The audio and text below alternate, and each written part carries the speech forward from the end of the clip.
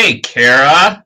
Hey Chris, how you doing? I'm awesome. How are you? So today's a little bit different because this is a morning interview for us, and It so I is. have not reached my clementine period of the day. Ah, Instead, it is my barbecue tea time of the day. your barbecue tea time of the day. Interesting. All Alex, our right. producer, just shuddered with horror because she can't stand the smell of my barbecue tea.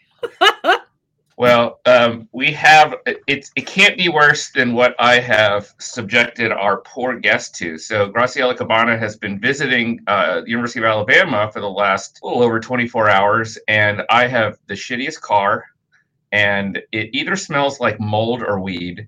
Um, Not dog saliva, bad dog breath. Well, I covered up the dog hair and I'm apologizing, but I'm like, there's a new smell and it kind of smells like weed, and I don't know why because there's no weed smoking going on in this car. Did a And skunk get in there?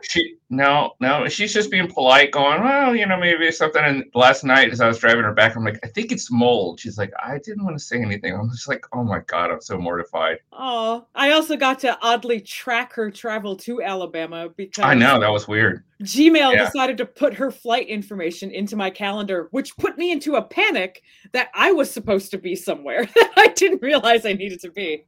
Well, it's funny though that like all of this stuff, like these logistics are a thing that we tend to talk about in our academic series. And I had invited Graciela on because I'm really fascinated by what she's doing with ancient DNA and contemporary understandings of genomics among the Argentine people she works with. But she sent us this article that really further problematizes biocultural anthropology in ways that we were talking about at the meetings, and that just become more and more of an issue. Like, the misconceptions that we're academics, so we have lots of money and we have disposable income to be able to put up front to go to field school, and Plus and the in my case, time. come home and have a car that actually runs, and But without also like the time the commitment time. of Yeah. like, we often specialize in our own area, which is why we collaborate because other people specialize. But as Graciela contends, you also need to take the time to familiarize yourself with that other specialty. And that's a lot of effort that has to go in there. For sure. So let's bring her in. And as she comes in, we'll note she's a associate professor biological anthropology. There she is at the University of Tennessee, Knoxville. And she is kind enough to come down to Alabama to give a talk called Genetic Ancestry, Race, and National Belonging in Argentina. And she sent us an article. Graciela, is the article in press, or is it in review, or is it? So, as Chris said, when everything cut out, unfortunately, with the internet, which is a typical thing with these interviews, that you have a piece out. What stage is it at with American Anthropologists? Is it accepted in press? Where are we at in that process? Do we know what to say about it? I guess it would be. It should be coming out in early view soon. Okay. Okay, good. Yeah, we just want to make sure we're not like broaching an embargo or anything. So the article is called "Crossing at Your or Our Own Peril," right, with the slash in there, because we're talking about other anthropologists and ourselves, biocultural boundary crossing in anthropology. So we always start off as we discussed yesterday, Graciela, with your origin story. I know a little bit about it, but do tell. What's your background? What got you interested in anthropology? What was your path? How did you decide to choose it as a career, and why UT Knoxville? Well, I was a political science major at UC Berkeley, and I was close to graduating. I needed some kind of a natural science class to graduate. A friend of mine suggested that I take Introduction to Physical Anthropology, which is what it was called at the time. So I took it. It was taught by Tim White. It's a very large class, and I was enchanted by it. It was a very different view of humanity than what I had been used to with political science. And also, I was lured by the objects, the shiny objects, which were, the casts of the fossil hominins in the labs. And that probably came from my dissatisfaction at that time with political science, where it was just really hard to grasp what was going on. And at least with this, there was something on the table that I could talk about. But I went ahead and graduated. And I worked as a paralegal because I was political science. So I was thinking I would possibly go into law. And there was a particular moment in that short career that I had as a paralegal that really stuck with me, which was that we were working late at night on some case. And I remember one of the lead lawyers, I mean, it was late at night, probably at around 10. And I remember seeing him coming out of the bathroom stumbling because he was so tired. And that was like a key moment for me. At that point, I thought, if I have to work in this society, then I better be doing something that I really enjoy doing.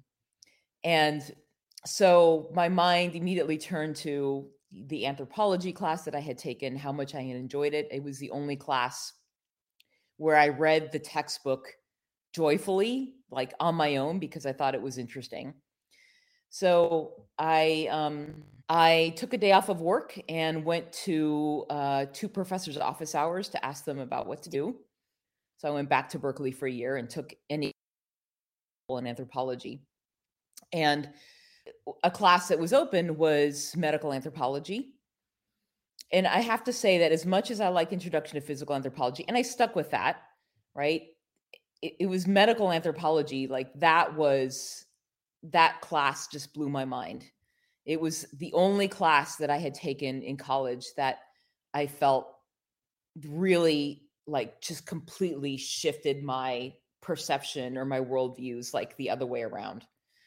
And it was also that class that made me really aware of the power of anthropology, whether it's realized or not, which is that it has the power to show you that there are other ways of being in this world and of becoming in this world as a human. And I wanted to be part of that. So I then took sort of another year off to work on graduate school applications. So I was going full steam ahead with anthropology. I worked as a paralegal again because I knew I could get a job in that for a while. And then I worked at a CRM firm as a human osteologist. And then I went to grad school at University of Michigan, Kara. We'll do the Go Blue because all roads lead back to Michigan, as Chris is unfortunately realizing. Yeah, I mean, and kudos to Tim White, right? Because the path that I followed took me to University of Michigan, right? Had I done a master's degree somewhere, who knows where I would be exactly right now, yeah? But he was a Michigan grad as well, because he was a Milford student like you. Yes. And so, right. I had forgotten about that connection. So at University of Michigan. Okay, so at University of Michigan, so I really went in, I think at that time you could still get away with writing really like obscure letters of intent. But I really had in my mind that I wanted to do paleoanthropology. But what I was doing in my graduate career was trying to figure out some kind of a project where I could combine biological anthropology and archaeology. I wanted to combine the biological with the social in some way. And I was attempting to do that in paleoanthropology, and there really wasn't an easy route. And then during my time there, the university hired an anthropological geneticist. And then I became really interested in the ways in which you could use the tool of DNA to address some of the social questions at that point within archaeology that other methods could not at that time. And so I went ahead and I thought of a project that I wanted to work on. And I started working under this new person. His name was Andy Merriweather. And so really I went into working with DNA because I was interested in certain kinds of questions and questions that combine biological and cultural. There really wasn't any like particular question in that I was interested in, but more I was interested in conducting the combination. But that got me into genetics, and without really choosing to do this or not, I developed the set of expertise in genetics, and then all of a sudden I was a geneticist within anthropology. And so that, so as that, at that time, I think one of the things that happens as a graduate student that you realize is that if you're going to do this thing and you need to market yourself as this thing, then you need to show that you can do all the things that people representing that label, that category do, right? So, so the work that I ended up doing for my dissertation was in ancient DNA, and I was focused on the subject of migration, because migration as a topic is a really great way to bring in archaeological approaches and biological anthropology at the same time. So I ended up doing ancient DNA work and computational analyses to understand migration. and that was basically how I sort of went out into the world and to look for sort of a postdoc and a tenure track job. But I did go into a postdoc, and I decided to work on modern DNA because I still didn't feel like I had the entire skill set that I thought I should have entering in as a tenure track professor. So I did a postdoc at ASU in Tempe, Arizona with Ann Stone. And I worked on Y chromosomal variation among traditional populations in Peru. And then, went on the job market and ended up getting a job at University of Tennessee. And I would say, why Tennessee? I mean, Tennessee already had a reputation for being a strong department. Mm-hmm. And, but to be honest, since I know that your podcast is oriented as much, it's oriented towards graduate students and other people aspiring to go into these fields. So I will tell this part of the story as well, is that because of the reputation of University of Tennessee, I wasn't going to apply because I was scared. And if not that, Jane Bykestra sent me an email asking me, are you going to apply to this? And you should. And if you do, let me know and I'll write you a letter of recommendation.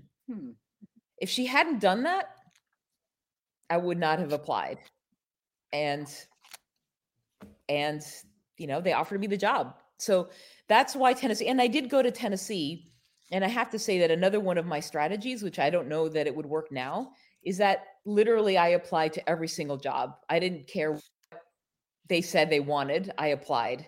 You did that too, Kara? Oh, yeah. The first 2 rounds on the job market, I applied to anything and everything that made sense. And much like you, I actually had no intent on applying to the Notre Dame job until somebody told me to. So there are some similarities there for sure. I applied to like 50 something jobs at religious studies departments, anything that was even if the word appeared in my dissertation. Yeah, I think the first time on the job market, I hit 107 because I applied to teach anatomy and even intro biology, all of those things. So I took the shotgun approach as well. Yes. Mm-hmm. And for me at that time, the shotgun approach worked. I ended up getting interviews in a lot of different kinds of places. And for me personally, on my side, it was fascinating because I had been only at R1 institutions and I only knew what it would be like to be an R1 scholar.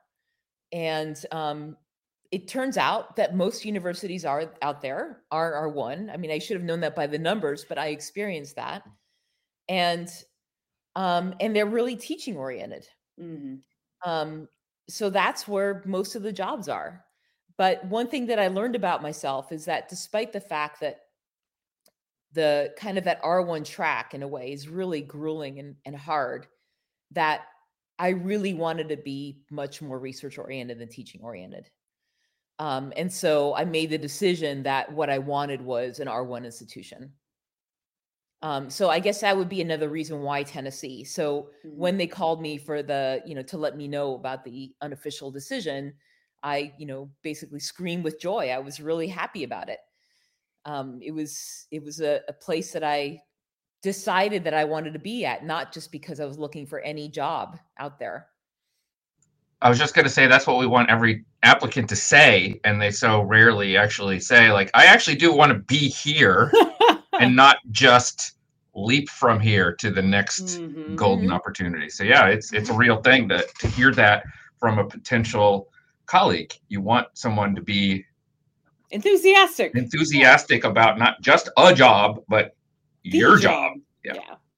Yeah, and I think that's a wonderful story because you have this kind of interesting non-linear path as well. And through this podcast, we've learned that's the norm. There are the very few instances where it's just straight undergrad to grad to postdoc to job. So it's nice to hear the different ways people have come to anthropology and like the hugely important role of undergraduate mentors in getting folks into the pipeline. And so I always like hearing those stories too, because Michigan for me was the undergraduate side of the mentors that got me into the pipeline. So it's always great hearing that. Chris? Yeah, I also just wanted to say, since we just had an episode with Jennifer Raff, who's also an anthropological geneticist, a contrast, it's a different story, right? It says, because she said her mother was a neuroscientist. She grew up in a lab seeing bench science like that. And you've taken different approaches to, and I think we're going to talk more about this, but to a sub-discipline that has been fetishized as like the golden child of all science, right? Genetics. And so I think a lot of folks have this sort of feeling that you're expressing, that they're intimidated by going into certain fields or going to certain institutions because they do seem so right. Yeah.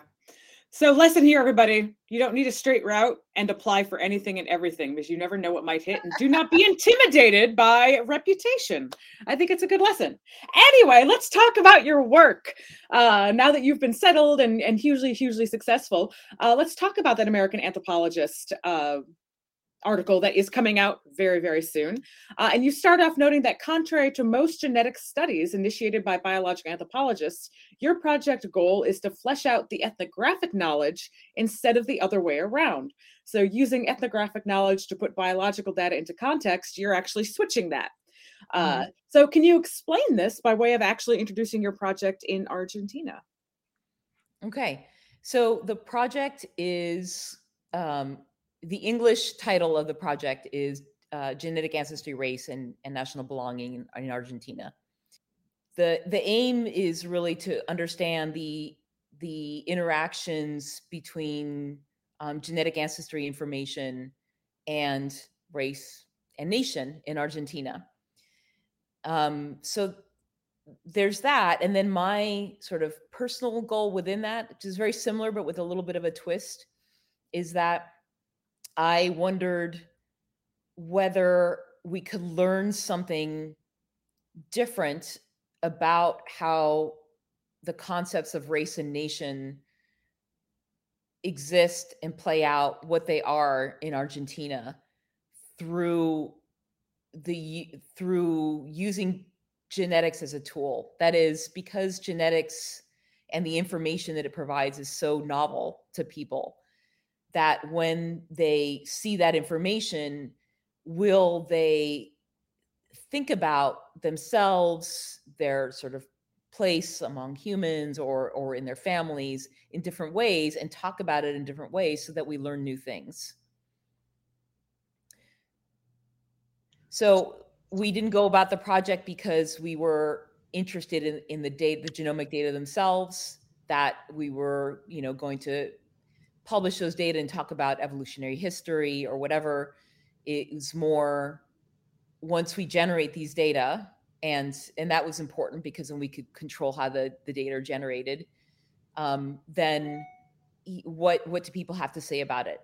And then what do people have to say about it over time, right? So as individuals and then groups, because we were working in a city, sort of digested the information and let it sit, macerate, work with other forms of knowledge, do ideas about race and nation, what it means to be a citizen in Argentina, what the nation of Argentina is, would that change over time because of this sort of intervention of genetic research?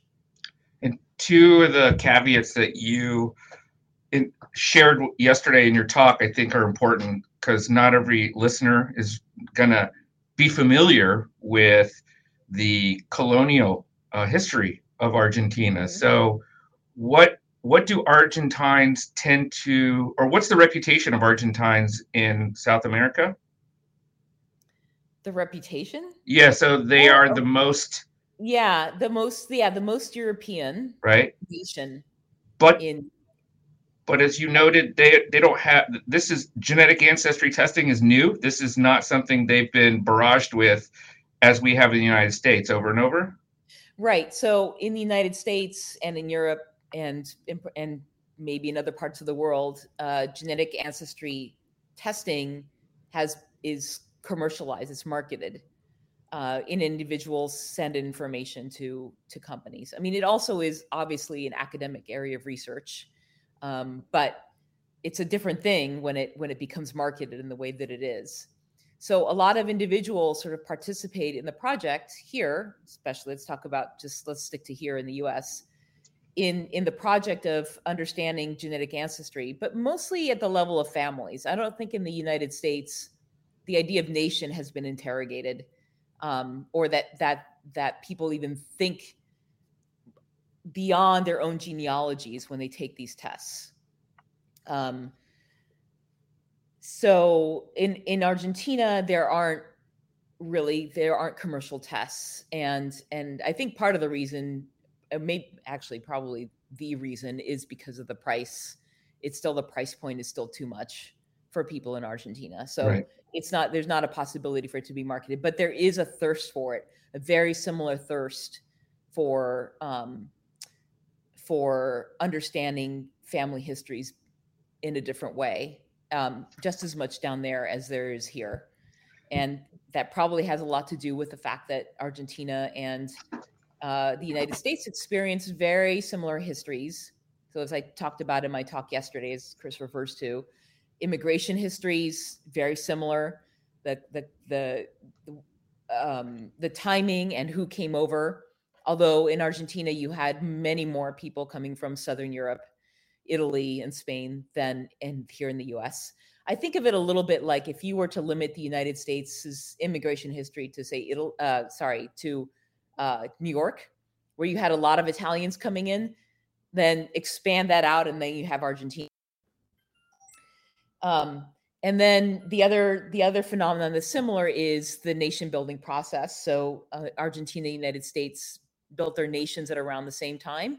And the ideas that were circulating about what constitutes a proper nation were based on sort of French philosophical principles, but more broadly, they were eugenic principles. So you want to build a nation that's modern and progressive, and that really means a European nation within whatever continent you happen to be in.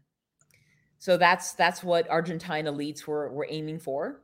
And they did it through othering and racializing, and then trying to exclude or eliminate folks that they had othered and racialized, and then supporting mass amounts of immigration from Europe.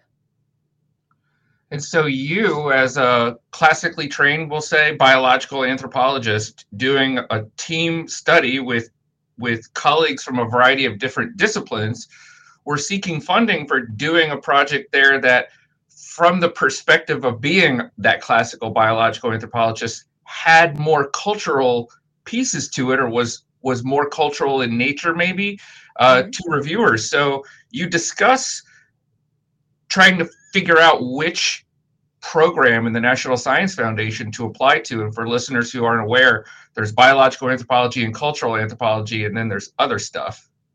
What was your experience with that? Well, I mean, even to start, I was trying to think about first if there's a category out there already that this work fit into. And in fact, one of the categories that I considered at first, because I was pretty naive about what it was biocultural work, right? Because it's like there's bio and there's cultural. So we have both of those. But when I started just in this my naive stage looking into it, it did seem that the folks who were doing biocultural work is really oriented around health. So I thought, well, maybe there isn't the fit. And also I didn't see any grants out there like calling for biocultural work, like specifically, right? So it was either biological anthropology or cultural anthropology. Those are sort of the choices.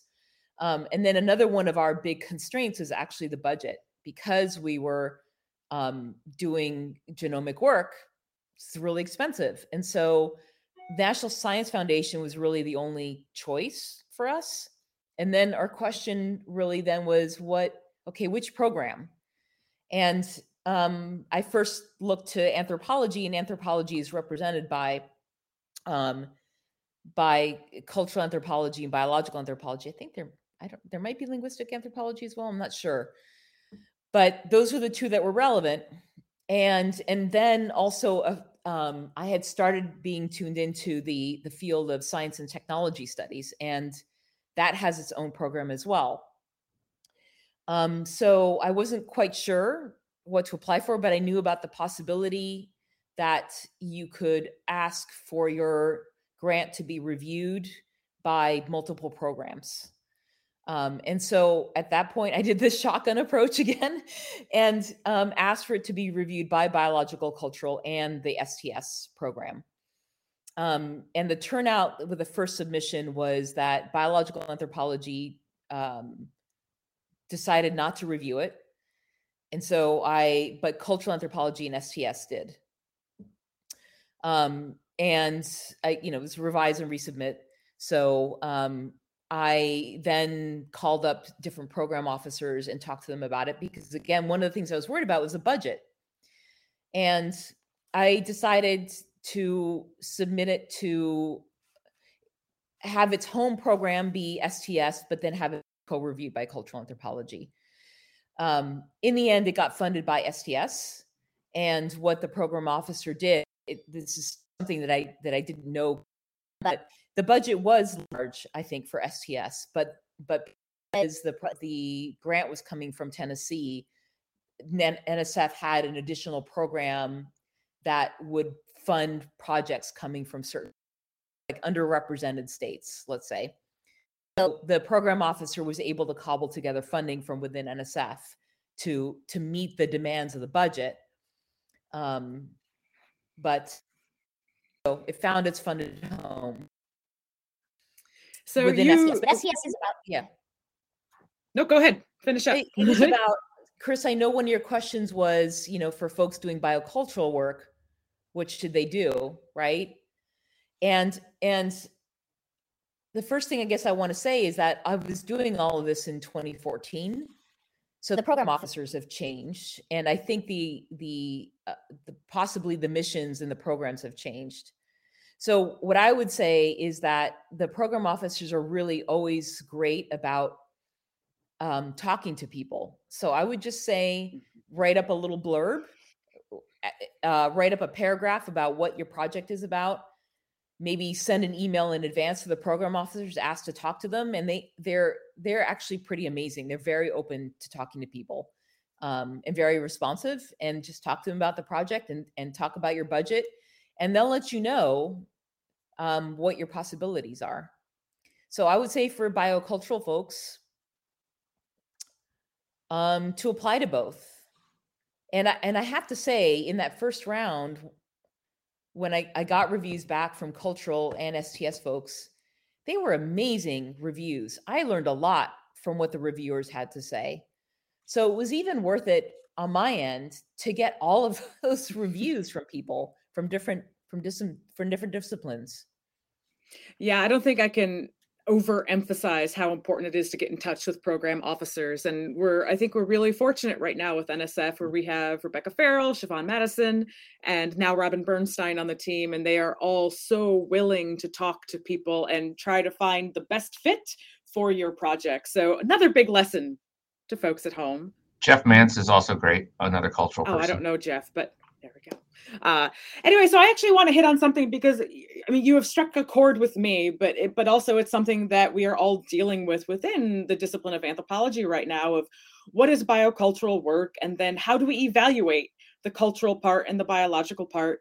And this depends a lot on institutional culture and in the ways in which these things are really assessed. And so a personal example of something that I'm currently dealing with, having my record looked at quite closely, is I was recently told that having a placement in Ethos, which is an excellent placement for cultural and medical anthropology, does me no good as a biological anthropologist. And that as a biological anthropologist, I should not focus on, kind of those collaborations with culture anthropologists, truly doing the integrative anthropological work that we tout that we do and we encourage our grad students to do. But then when the rubber hits the road, in a way, I'm almost being punished. And so I kind of want to hear your take on that, and how we as a discipline need to kind of move away from these really hard-walled boxes that we are trying to put people into, because it's making anthropology worse in the end and not better. Mm-hmm. Mm-hmm. Yeah, I agree. And I think it's important to be aware of how those boundaries work, the so-called boundary work. that whatever is seemed to be scientific is given priority, or not given priority, but it's given more authority, and institutions want you to be able to pursue scientific work, I think. So this is what I think. It's not like I've done research on this, but my perception is that this is because science brings in research money. And so it's given, if you're doing scientific work, it gives you higher authority. And so if you are a scientist and you're doing not scientific work, then people wonder what the hell you're doing. Like, how does that even make sense? In the structures that we live under. So in anthropology, it is odd because we do think of ourselves as being sort of kumbaya, holistic, integrative look, where all of us are under this big tent, and that creates all sorts of collaborative opportunities. But there are a lot of barriers to those opportunities, and a lot of them are institutionally driven. But within anthropology itself, and I noticed that, I think, doing genetics work, right? The expectations around what people think I should be doing, because I do genetics work and I have these expensive labs with expensive equipment. So a lot of institutions put in a lot of money, like when you come in, right? So they expect a lot of money to come out of you. And when that doesn't happen, it creates a problem. Like it creates a situation in which people question who you are and what you're doing in that position. And I guess more generally, what I wanted to say is that when I took a sort of a step back from anthropology, a lot of people have talked about this already, but I think I finally realized it for myself, is that a lot of the fracture lines in anthropology are around that nature-culture divide that is so old, right? Way beyond the creation of our discipline, to the point where we don't really notice it that way. We think of our fractures more as like among subdisciplines, but it's really depending on where you are in the nature-culture divide, right? You are not only classified differently, but the expectations are different. And depending on your direction of crossing, the cost to you. So in the article, so you mentioned the expression boundary work, and you discussed this in the article. Can you tell us what you mean by that, and how that feeds into your call to interrogate the dynamics of our boundary work? Like, what does that mean? Well, first of all, just by using the term, it says that there are boundaries, and the boundary work refers to all of the energy and the kinds of energy, really, that we put into maintaining those boundaries, and maintaining either the rigidity or the movement, right, through and around those boundaries. And so that can take multiple forms. So one form is just what we were talking about, the favor, the authority given to science based work, and what that should look like, and what outputs should be generated from that kind of work, for example. And if you delve into sort of the cultural work, the outputs aren't going to be as necessarily lucrative, perhaps, or bring as much prestige to an institution, right? So,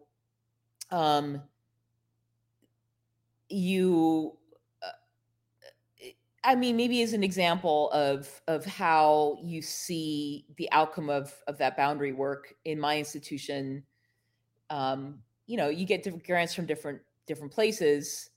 The only time that I ever got I got a actual letter on letterhead with a real signature from the institution congratulating me on getting a grant was when I got that NSF grant, which is a prestigious and with high budget, right? So you're getting thanked, right, for doing certain work, but not thanked for other work. That's boundary work. Another form that boundary work takes is when you stop yourself from doing certain work because you're worried about the effect on your career. Whether or not, someone else may come back at you and say, well, okay, but you thought this, but it's probably true because we kudos to people for all these things all the time, or funding is given for this and that, and it's certain perceptions of things, right? And Kara, by you mentioning sort of similar perceptions means that regardless, the boundary is just here of what happened. Chris, are you there? Is it me? Sorry, I'm muted.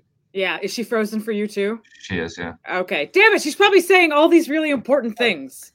Yeah, no, I think she got the tail end. You were talking about the boundary work of interrogating your own, what choices you make within an institution based on perceived fear or realistic fear of retaliation or institutional censure. Yeah.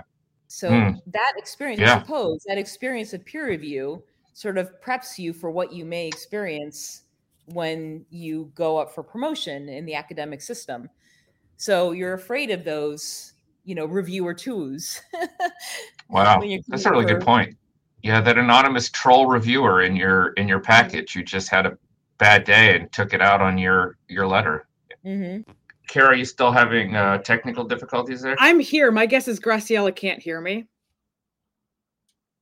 Chris, can you hear me? I do hear you, but yeah. Okay, so you're going to have to finish up without me. Yeah. I'll just sit here awkwardly. Kara's browser is in low storage mode. So let's this has been great. Let's wrap up with our final question, which is a little bit more about you. What's next for you research wise? And then also we want to know more about what completes you as a human being. So what do you do when you're not anthropologizing? What's fun for you?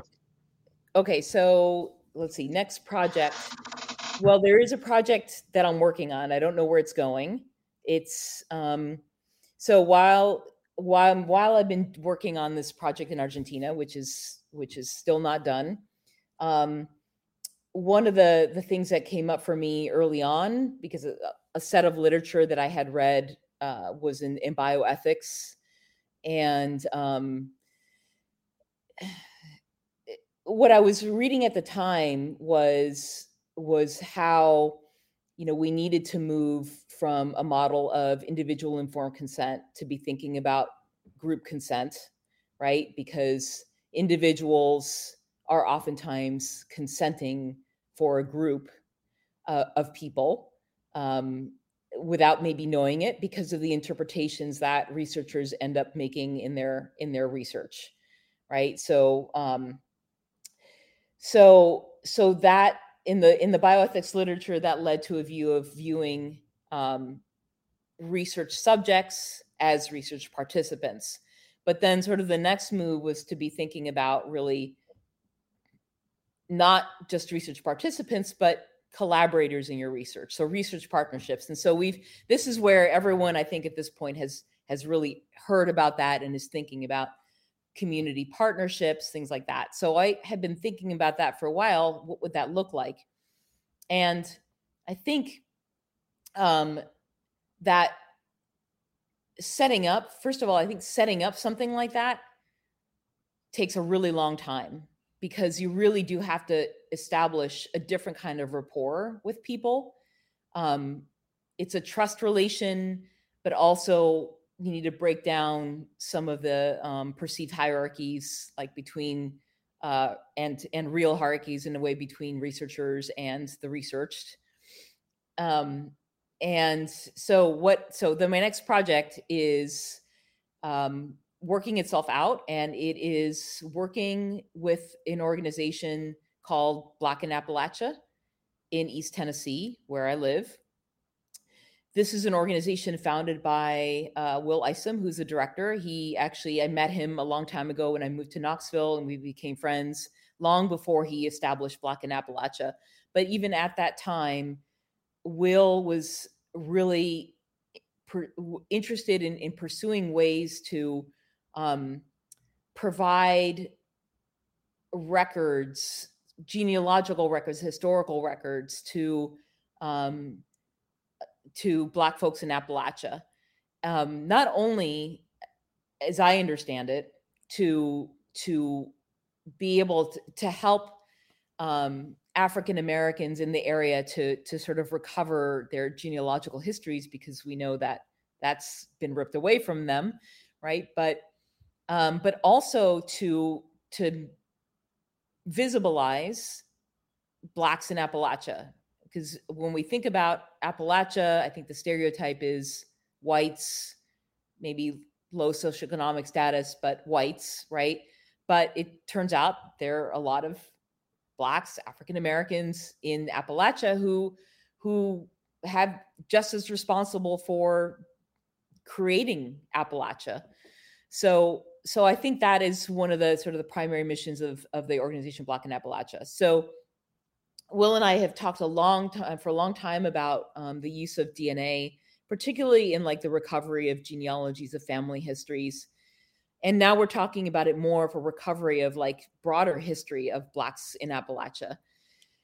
But that's him and me talking. And so we're in the process of talking to folks, community members in the Appalachian region. And what I've done for my part right now is that I created a menu of things based on my expertise of what we can do with DNA.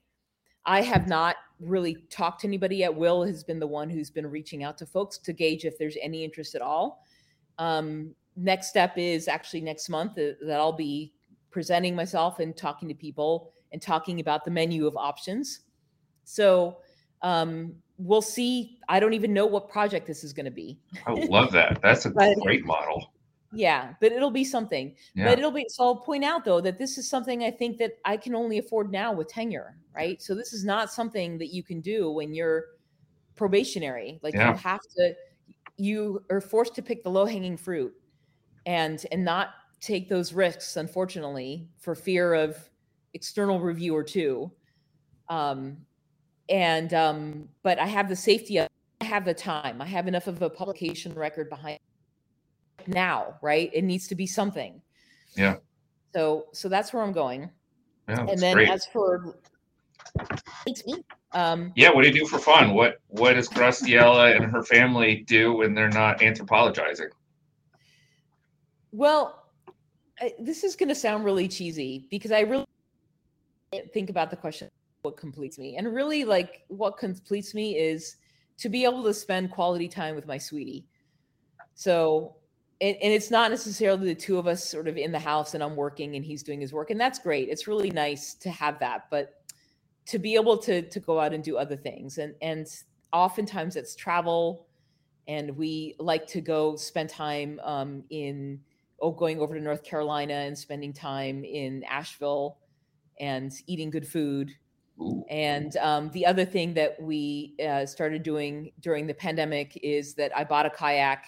He has a canoe. We go out into the amazing Tennessee rivers and experience, the beauty of Tennessee. Cool. And I'm jealous. I drive by Asheville all the time, and my favorite band's from there, and I am always trying to get my ass over there, but I never have. Graciela, it has been truly a pleasure, both to have you here in person, to have you frozen temporarily There we go. Just kidding. I was saying you got frozen. It's been a real pleasure to have you come down to Alabama. I so enjoyed spending time with you yesterday. Your talk was awesome. Our faculty loved it. Our students loved it. Dinner was great. And thanks for hanging around this morning and enjoying our lovely loft there.